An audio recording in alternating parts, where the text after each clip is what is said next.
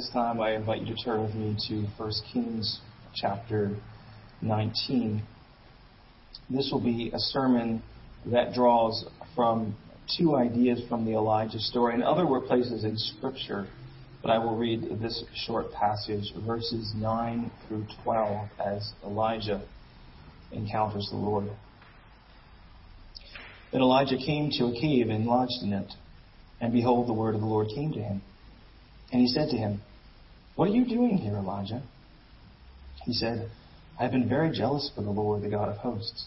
For the people of Israel has forsaken your covenant, thrown down your altars, and killed your prophets with the sword. And I, even I only, am left, and they seek my life to take it away." And he said, "Go out and stand on the mount before the Lord." And behold, the Lord passed by, and a great and strong wind tore the mountains and broke it in pieces, the rocks before the Lord. But the Lord was not in the wind. And after the wind, an earthquake. But the Lord was not in the earthquake. And after the earthquake, a fire. But the Lord was not in the fire. And after the fire was the sound of a low whisper. This is God's word.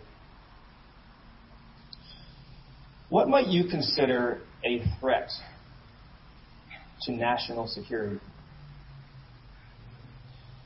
A few years ago, a 3-star general, which is a pretty high rank, gave a talk about a rising threat to national security. And he said one of the rising threats to national security is childhood obesity. Now, what do you make about that? Well, think about it. Recruits have to make a certain weight to be able to enlist, and it narrows down the pool of applicants. And even those who are overweight and are able to reduce their weight, once they get to basic training, they're more likely to incur certain injuries and different being out of shape. It's going to take their toll. And the general said, what we are seeing across our nation in general is a lower level of physical maturity where we have heavier, less active, just less coordinated young people, which means that it's going to take more work for the Army to transform them into a fighting force. And the Army is actually taking steps, kind of the warrior athlete type of idea. So why do I mention that?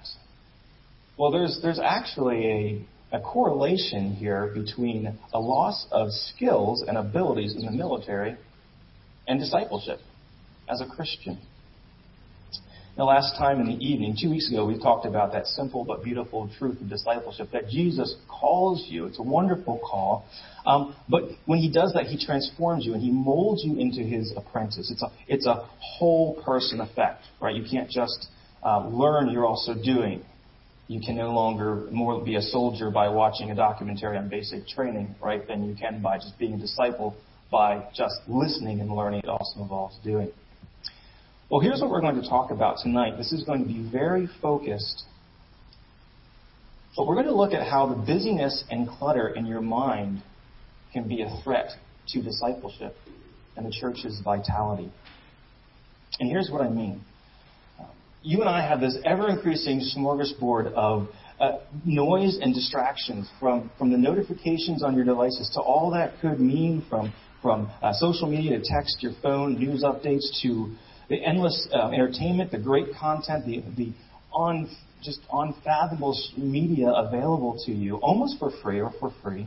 And of course, nothing's wrong with this in principle. But the way that we can use them can become a form of mental obesity. And if all we ever do is consume products that are designed to be easy to digest, we actually, maybe like the standard American diet where we just consume easy calories, not much fiber, not much nutrition, we eat more, we may actually lose the ability to be soldiers of Christ. And so as followers of Jesus, you might think, well, this is a problem for everyone. But think about this as Christians. To the degree that you happen to lose your ability to focus, to be quiet, to think deeply on your own, we lose the ability to contemplate who God is in his majesty and mystery, as creator, as Trinity in the incarnation. and the glories of the cross and the resurrection. Going back to the analogy, just like overlay recruits will find it hard to be soldiers, we will find that if we cannot stop and be silent before God, we won't be able to easily meditate on His goodness or grow in our love towards Him. So where does Elijah come in with this idea? Well, the sermon came to me in two passages. And the first was an offhand comment I made way back, I think before COVID, when we were still in the sanctuary, about Elijah being in the wilderness during the 3-year drought in the brook of Kidron. And the Lord takes him, and he's 3 years being fed by the ravens in the brook. And it's a time of preparation that God used to form Elijah. And he's out there, he's communicating with God, he's communing them. And I said, imagine what would have happened if Elijah had an iPhone while he was out there. Right? Instead of meditating on God and His revelations, he may have been trolling Ahab on Twitter. He may have been checking up on Canaanite cricket. That's a sports reference for outside, right? Outside here. He might have been checking out that new leather sandal pattern on Pinterest. Right? There would have been, not necessarily wrong, but a challenge to him in his focus on the Lord. And I wondered, could we spend 3 years meditating with Elijah?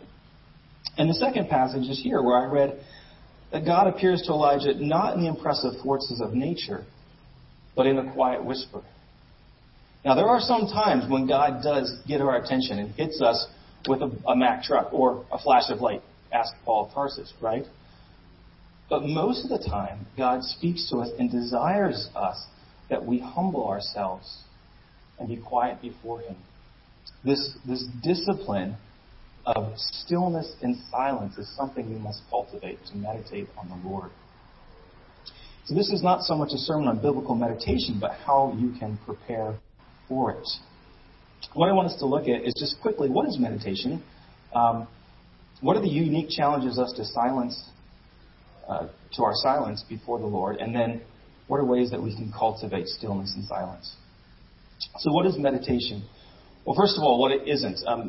If you're familiar with the author Ed Clowney, he was a former professor and president at Westminster way back in the time. Some of you remember the Beatles. I actually don't. That was before my time, but some of you do, right? But they brought TM, right? Transcendental meditation over. It was the big thing from the East. And they made it popular. And Ed Clowney actually wrote this little book called Christian Meditation. And it was a critique of that. And he says, well, here's what Christian meditation is not. It's not this idea where you try to get some kind of inner awareness where it's just this pure awareness where you're constantly speaking some syllable to actually block out any thoughts, so that you can be caught up into the divine.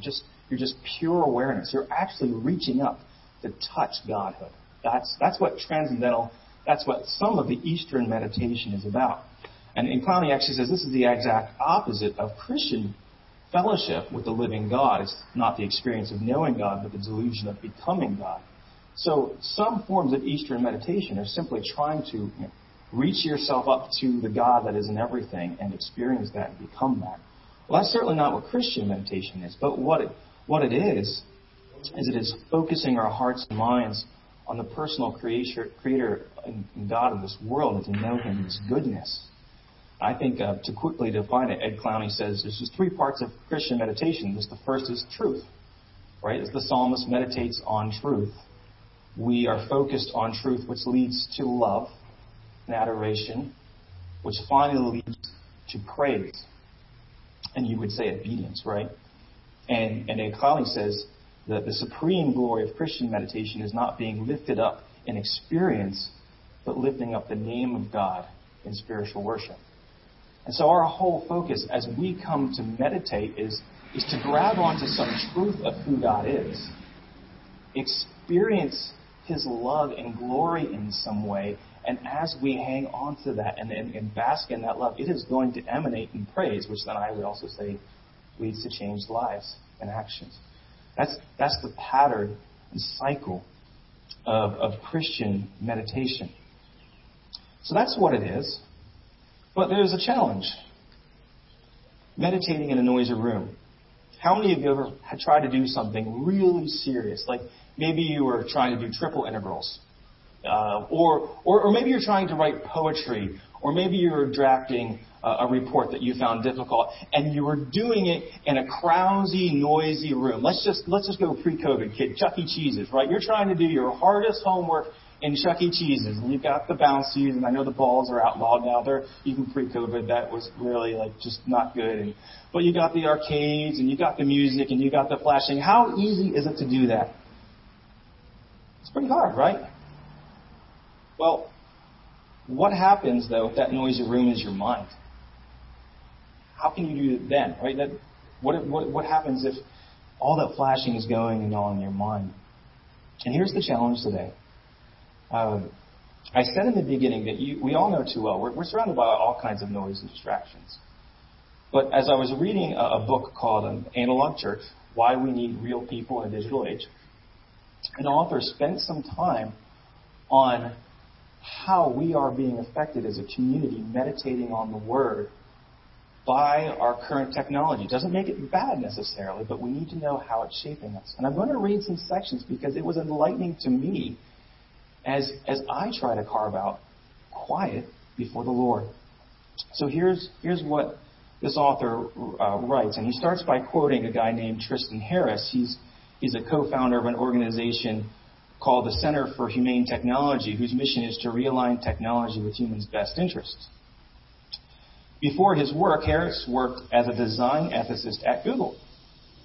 In 2016, he wrote an eye-opening article that laid out the calculated intentionality with which tech companies were designing applications to mimic the psychological effects of casino slot machines. Slot machines are built on a psychological dynamic called intermittent variable rewards, which basically rewards a participant by, you execute it a few times and something comes, and so you keep doing it to see what comes, right? The more times we pull a lever, the more times we think we'll be rewarded. So the casino basically preys on human desire to perform an action and gets you to keep putting money in because you pull the lever and something's going to come out, right? So why does this matter for our technology? Well, this is what Kim says. When we pull our phone out of our pocket, we're playing a slot machine to see what notifications we get.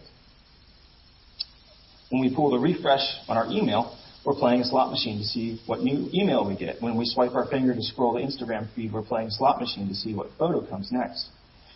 When we tap the number of red notifications, we're playing a slot machine to see what's underneath.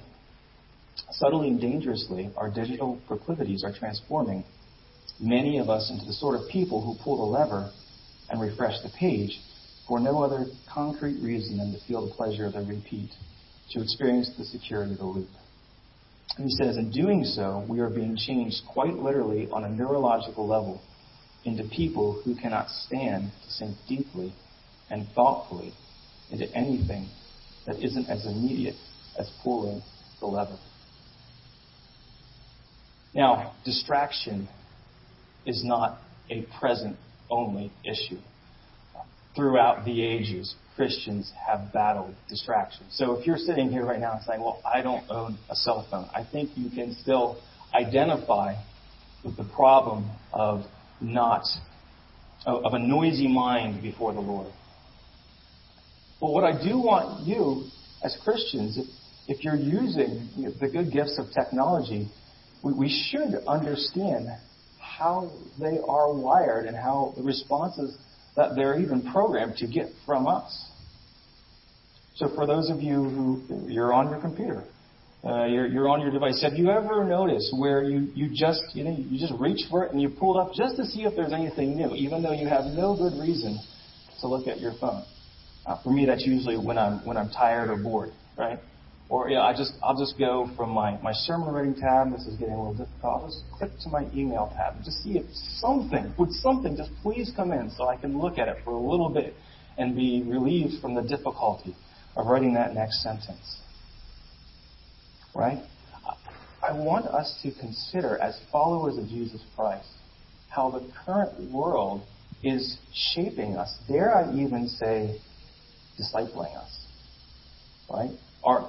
Are there ways that our wonderful technology is no longer our servant, but has become the master? Something that controls us, something that shapes us, is now our idol. and we can become what we worship. So blazing fast speed, limitless options, incredible resources are a wonderful gift, unless they rewire your heart and mind so that you can't sit before God's word slowly and go from all of those great options in which we can dabble and focus and limit ourselves to delve into the one who is the soul of perfection and to be able to sit and adore and soak in. And if we cannot be still and silent, then we lose our ability, at least in part, to enjoy our God. So how do we apply this? We want to cultivate stillness and silence so that you can meditate. So how do you do that? Well, first of all, we need to remember our love for the Lord, that which draws us there in the first place. A lot of what I'm saying here is simply wisdom about how the world is, but that affects how we live out our lives. I want us to hear first what's driving us. It's our love for the Lord. A quote I love is, the worth of a soul is judged by the excellency of its love. Right? Your character and who you are, your value is judged by what you love. And if what you love is the Lord, then that is going to be what's going to help us have a reason and purpose for carving out, developing the ability to have a mind that can be still and silent and search for Him before Him. Think about what we read in Hebrews 12. Our Jesus is our older brother. He's our high priest. He's the kingly second Adam. He's the sender of the Spirit. He's the image of the Father. He's the one that we want to soak in and adore. And He's the reason why, if nothing else, in a world that's saying faster is better, that we should say, well, in some ways, we need to stop and slow down. And honestly, any habit that we start that might help train our character has to be driven by our love for the Lord and what He's done for us. And that we want to get to know Him. As Jesus says in John 17:3, this is eternal life. They know you, the only true God, and Jesus Christ, whom you have sent. This desire for intimate relationship, which helps us set guards and block off other things which might cut out the ability to enjoy our Lord.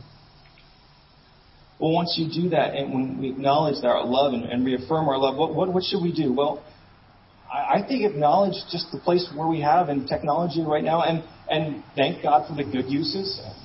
We just yesterday went up and down from North Jersey to visit Elizabeth's sister and brother-in-law, and it was over 100 miles each way, and just realized 80, I don't know, even 50 years ago, I don't know if that would have been a lot harder to do with just cars, where I didn't have to think about checking the oil. We just go and come back. It's wonderful. It allows us to experience a beautiful family. We enjoyed it so much. But also, in your lives, around out the quiet spaces. Where are you vulnerable to the ability to be silent and still? The sermon in the world. Young person, like doing the least in school, writing. I had 3 sentences a day. All kinds of reasons. This is before all the. I would find a reason to get up. Finally, Andrew, I'm going to find the next time you get up, right? I am that person. I know where. Okay, this is a challenge. This is drawing me away. In fact, understanding the way our architecture of our devices in terms of gambling was eye-opening to me, because I realized, I'm falling right into sometimes these activities. So you might ask yourself, where is a constant stream of stimulation or overdependence that might crowd out your ability to be silent before the Lord? And then say, okay, where can I develop silent spaces? And everyone's so different in your temperament and your schedule, and whether you're single or your family, that you're going to have to decide that for yourself. But some sort of Sabbath, not just necessarily from technological distractions, maybe from all distractions or distractions that are particularly difficult for you. But perhaps periods of the day, especially in the morning. There's depressing a number of surveys that talk about over 50% of Christians tend to check their email on their phone before they spend time with the Lord. And that's not usually me, but I know I'm guilty of that sometimes, falling into something. Can you set apart a time where you say, before this, I'm not going to let any distractions, whether it's on my phone or whether I'm going to get into the rhythm of the day and start doing dishes and just getting on where, no, first I'm going to set this silent time to seek the Lord. It could be dinner. For me, something that I'm doing right now is thinking about before bed. 2 weeks ago, I said one of the disciplines that I need to start again is Bible memory. And I used to use a Bible memory app. It used to be called Scripture Typer. Now I think it's just Bible memory app. Highly recommend it if you want to memorize Scripture on a device. But I just realized I have so much screen time in my work, and I would rather just go back to physical. It's not working for me right now. And so instead of listening to some podcasts at night when I stretch out, just to kind of relax, and it bothers me sometimes, so I just kind of keep it loose, listening to the podcast or some YouTube content, usually good stuff. I said, what if I would replace that with going through a couple flashcards and letting that truth sink in, where the last thing of the day is a bit of a silent space where I'm allowing the Lord to speak to me. For me, that's a way that I am going to be making an attempt to block off silence and carve out a spot for us there, for me. Second of all, focus spiritually. Write down thoughts for later, perhaps. I don't know about you, but in the morning, one of the things that I do is when I sit up and pray and get down, for some reason my mind seems to go into overdrive. It's like that all the thoughts from the past day just seem to push themselves right into my time to pray. And it could be the attacks of Satan, or it could just be that I haven't had a chance to process my thoughts. But one of the things that I've just found helpful is that when I go to pray, I take a piece of paper with me. And if I have a thought that's recurring, I write it down and I deal with it once I'm done. And that's very helpful for me. It could be, I would suggest that if you're reading, you could consider reading or praying out loud. There is something about engaging a different part of your body and your senses in which you will slow down and you will be able to interact better with Scripture. Many Christians, well known, Martin Luther famously, and also John Owen, said praying out loud is often a very valuable way to engage the Lord. It kind of gets you out of what could be a mental slumber or trailing off. You could do something what I'm doing right now. You could, if it's helpful, I've found it helpful sometimes to walk or to pace around. There are times when I am a little agitated or I'm on my mind. Just being able to move around helps me to create that silent space. Or you could journal your thoughts and your prayers to the Lord. Have trouble focusing. You can try writing your thoughts down, making it a prayer to the Lord. Writing can help you to focus, and also focus forces you to just think about what you're doing. Finally, I'm going to say something that could be considered controversial, so let me just put it out there. Learn to relax your body. Now, when you think of meditation, we have different thoughts come up with meditation. I just mentioned two. The meditation of the Christian, where we take truth and it becomes love and it becomes praise, or some kind of Eastern meditation where you're meditating and you're blocking thoughts out, and you think of maybe a yogi or something like that. But there is actually something else. When we talk meditation, actually sometimes there are some unhelpful hidden Eastern roots, but sometimes they're really just talking more about relaxation.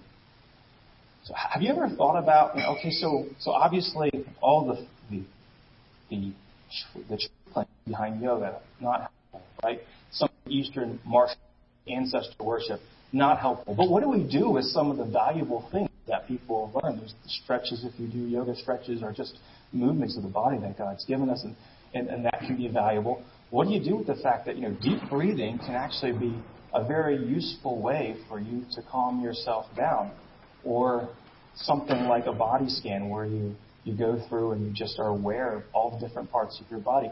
Are these things necessarily wrong because they are used by the Eastern arts? And what I would say is, well, it depends what you're trying to do with them, right? If you are trying to manufacture an experience, if you're using them as a way to build a ladder up to God, absolutely, that's a problem. But if we are using them as a way, as creatures that God has just given us a body to use and to steward, then these are okay, and in fact might be even useful, perhaps even during a time of prayer. You think about fasting that's commanded. That is a way of slowing yourself down through your body. Can it be legalistic? Absolutely. But it's also something that's commanded by the Lord. Think about breathing. Now, I will be careful here. Someone says, here's 5 wonderful breathing techniques to help you with your intimacy before the Lord. Run, right? But is there a time where you can just, if you are agitated,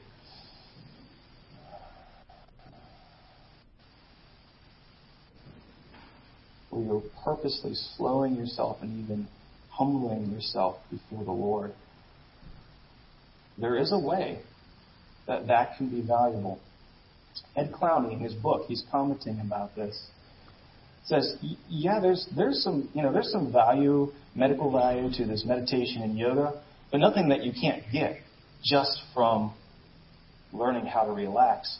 And he says, and by the way, we as Christians should not be surprised at the complexity of the human consciousness, or I would even say the human body. And the Lord allows and commands a full person worship when we come and give Him everything.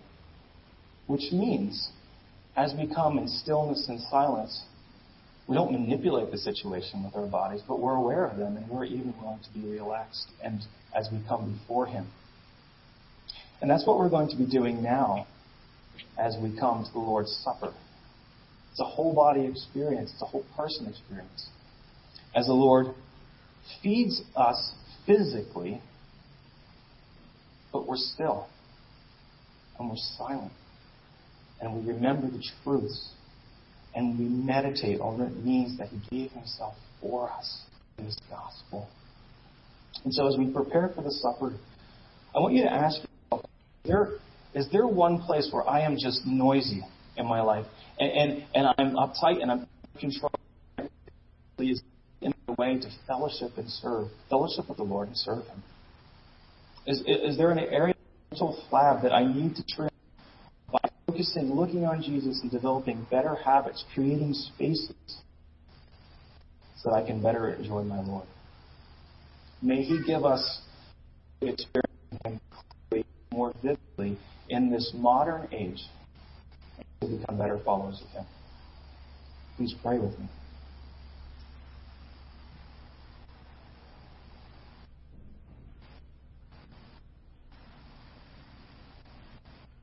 Thank you for this Sabbath. It is a day that, if we think about it, we can set apart to be free of distractions, not just technology, but of anything that would draw us from You, that we can use it as a day where we can slow down before You. We can unwind and calm down and rest. We become people that are silent and quiet before You. Father, we thank You for the supper that You are about to give us through Your Son. We thank You for Your gospel, without which none of this would matter. Thank You that You've also made us stewards. And so would You transform us as people and help us to be disciples that are even concerned about the way that the culture and the technological mandate that You've given us shapes our lives, and that it would be our servants as we are servants of Jesus. So we pray this in His name. Amen. This time, we'll sing a song that